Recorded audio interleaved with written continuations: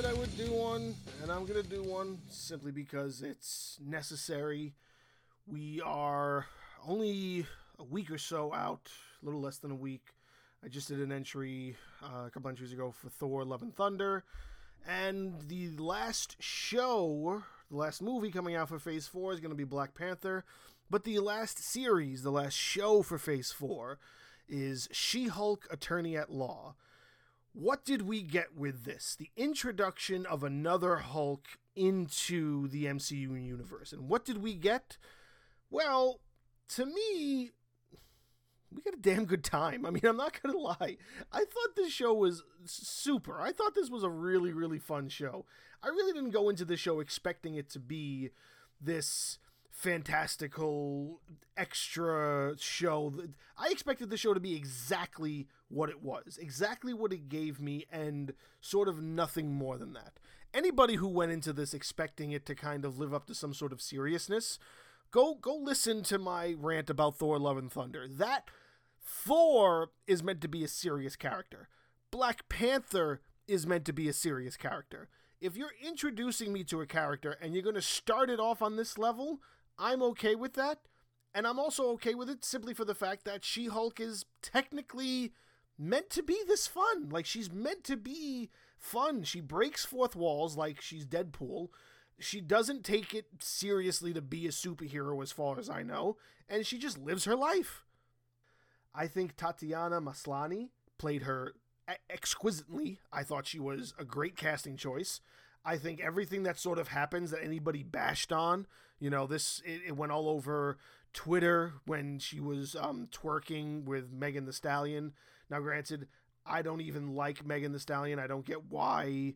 Again, I'm an old man, sort of, for this generation. My music taste is not the same as everybody else's.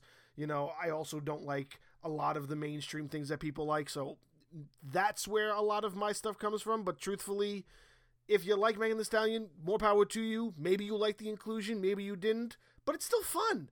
It's still fun. Like, why are you getting upset? This is exactly what She-Hulk should be doing. She should be having fun and doing what she wants. I also appreciated that it did kind of tie in a few loose ends. The storyline with Abomination, they made that make sense a little bit with his inclusion in Shang-Chi. However, I also still don't know 100% where this takes place, and this goes back to what I was saying in Thor Love and Thunder. I don't know what the timeline for everything is. Maybe there's something out there that I can read that can further explain that for me, and I just haven't really had the willingness to look into it. Maybe I'm just waiting for Phase 4 to be over, and then I'll do a full sort of research pool into understanding if somebody's picked up on it, and maybe even Black Panther will explain a little bit more too. I don't know. All I know is that this sort of takes place at the same time as Shang-Chi, before Shang-Chi, and after Shang-Chi. Like, as the episodes progress, you see where it sort of takes place. That's what I took. Maybe I'm wrong, but that's what I took from it. I also appreciate the inclusion of a lot of these other characters, such as the Wrecking Crew, which again are characters like if I didn't have friends that cosplayed as the Wrecking Crew, I wouldn't have known who they were. I do dislike that they kind of just let them go. I feel like they could have gone a little bit further with them, because they can be a lot of fun, so they incorporated them. They incorporated little fun characters like Mr. Immortal. And then, of course, we got what everybody was looking for, and that was the incorporation of Matt Murdock. He's made his return as Daredevil. Everybody's been waiting for that. I've been waiting for that. I screamed like a little baby when you saw his helmet for the first time in the suit maker's not laboratory. I don't know where my voice is right now. When you saw it in the suit maker's workshop, when you saw it in the little casing, the little hat casing that they put the helmet in, I screamed like a little girl. And then he showed up as this guy's lawyer, and then he showed up again in the new suit. Am I digging the new suit? I kind of liked the dark and grim black and red, but black and gold, not black and gold, it's red and gold actually. Red and gold, I can dig it. I'm not complaining about it. What I want more is just more Daredevil, So however you want to present him to me, just give him to me. Give me more Daredevil. Let me have him. Let me have the show that you have planned, and I'll be a happy person. I've been waiting for more of that since Netflix canceled it because they did so well with that character, and the fact that they've reintroduced it as She-Hulk, and even She-Hulk in fourth wall breaking character excellence has made fun of us as watchers, as people viewing this and going, listen, this is my show, stop warning Daredevil. That's great. That's what I'm saying. This is fun. This is meant to be a fun show. And when things are meant to be fun and not take things so seriously, I can appreciate that.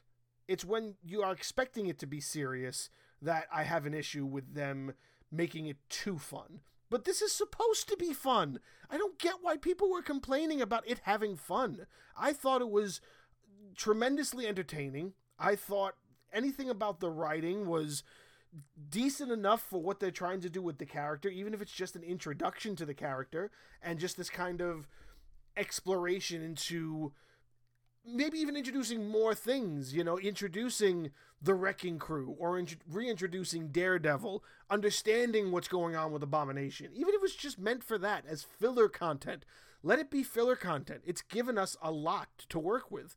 And then it ends off with Scar, Bruce Banner's, the Incredible Hulk's son, that he gets when he goes off to another planet. And now I don't get that. I don't know a lot about Hulk's children or the Hulk family line or anything. They kind of dropped that and then cut to credits. I'm not sure if there was a lot of people out there that really kind of maybe had a better reaction. That's probably the least bit of my favorite reactions of the entire show. I had better reactions for Daredevil, first of all. And I had better reactions when she broke the fourth wall, broke into the writer's studio, and then went and found Kevin, who winded up being this MODOK-like artificial intelligence, and that was hilarious. And everything that she did there, breaking the fourth wall, talking about the X-Men and shit, that was great. All of that was great, and I don't get the whole Hulk has a son now thing. Maybe that's going to get incorporated later on as well, I don't know. But I think that was a really good way to kind of end the series for Phase 4. Because, between all of the series, if you look at them all as a whole, the group, the collective Phase 4 series that go all the way back to 2001, not 2001, to 2021, WandaVision, Falcon and the Winter Soldier, Loki, and Moon Knight have all been serious shows. What If and Hawkeye can kind of teeter on whether or not you would take it seriously. Hawkeye I thought was great. I didn't watch a lot of What If, but if you take it seriously, you take it seriously. But then, Miss Marvel, She-Hulk, we're going to have fun. And maybe that's why people didn't really like She-Hulk, is because they were expecting more of what they were getting out of these other shows, because almost every other show had its minor levels of comedy. Like WandaVision had very little comedy, and then Falcon and the Winter Soldier was more along the lines of a very much torse patching political statement, real gritty show that told a really, really good story. Then you have Loki, that was all about time traveling and people falling in love with the Loki character again. Then you have the What If stories. Then you have Hawkeye, which was another torch passing and seeing what happened with him after all the events of Endgame. And then Moon Knight, an introduction series that was taken very seriously and it was very, very dramatic. And then Miss Marvel, she's a teenager. That's supposed to be fun.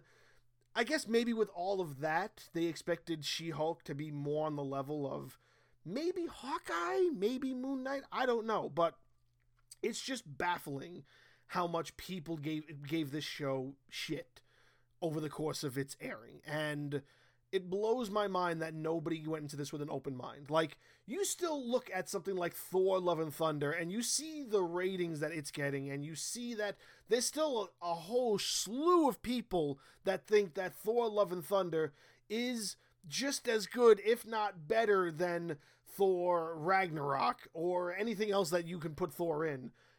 And these are the same people who think She-Hulk isn't like up to par, like doesn't make sense to me.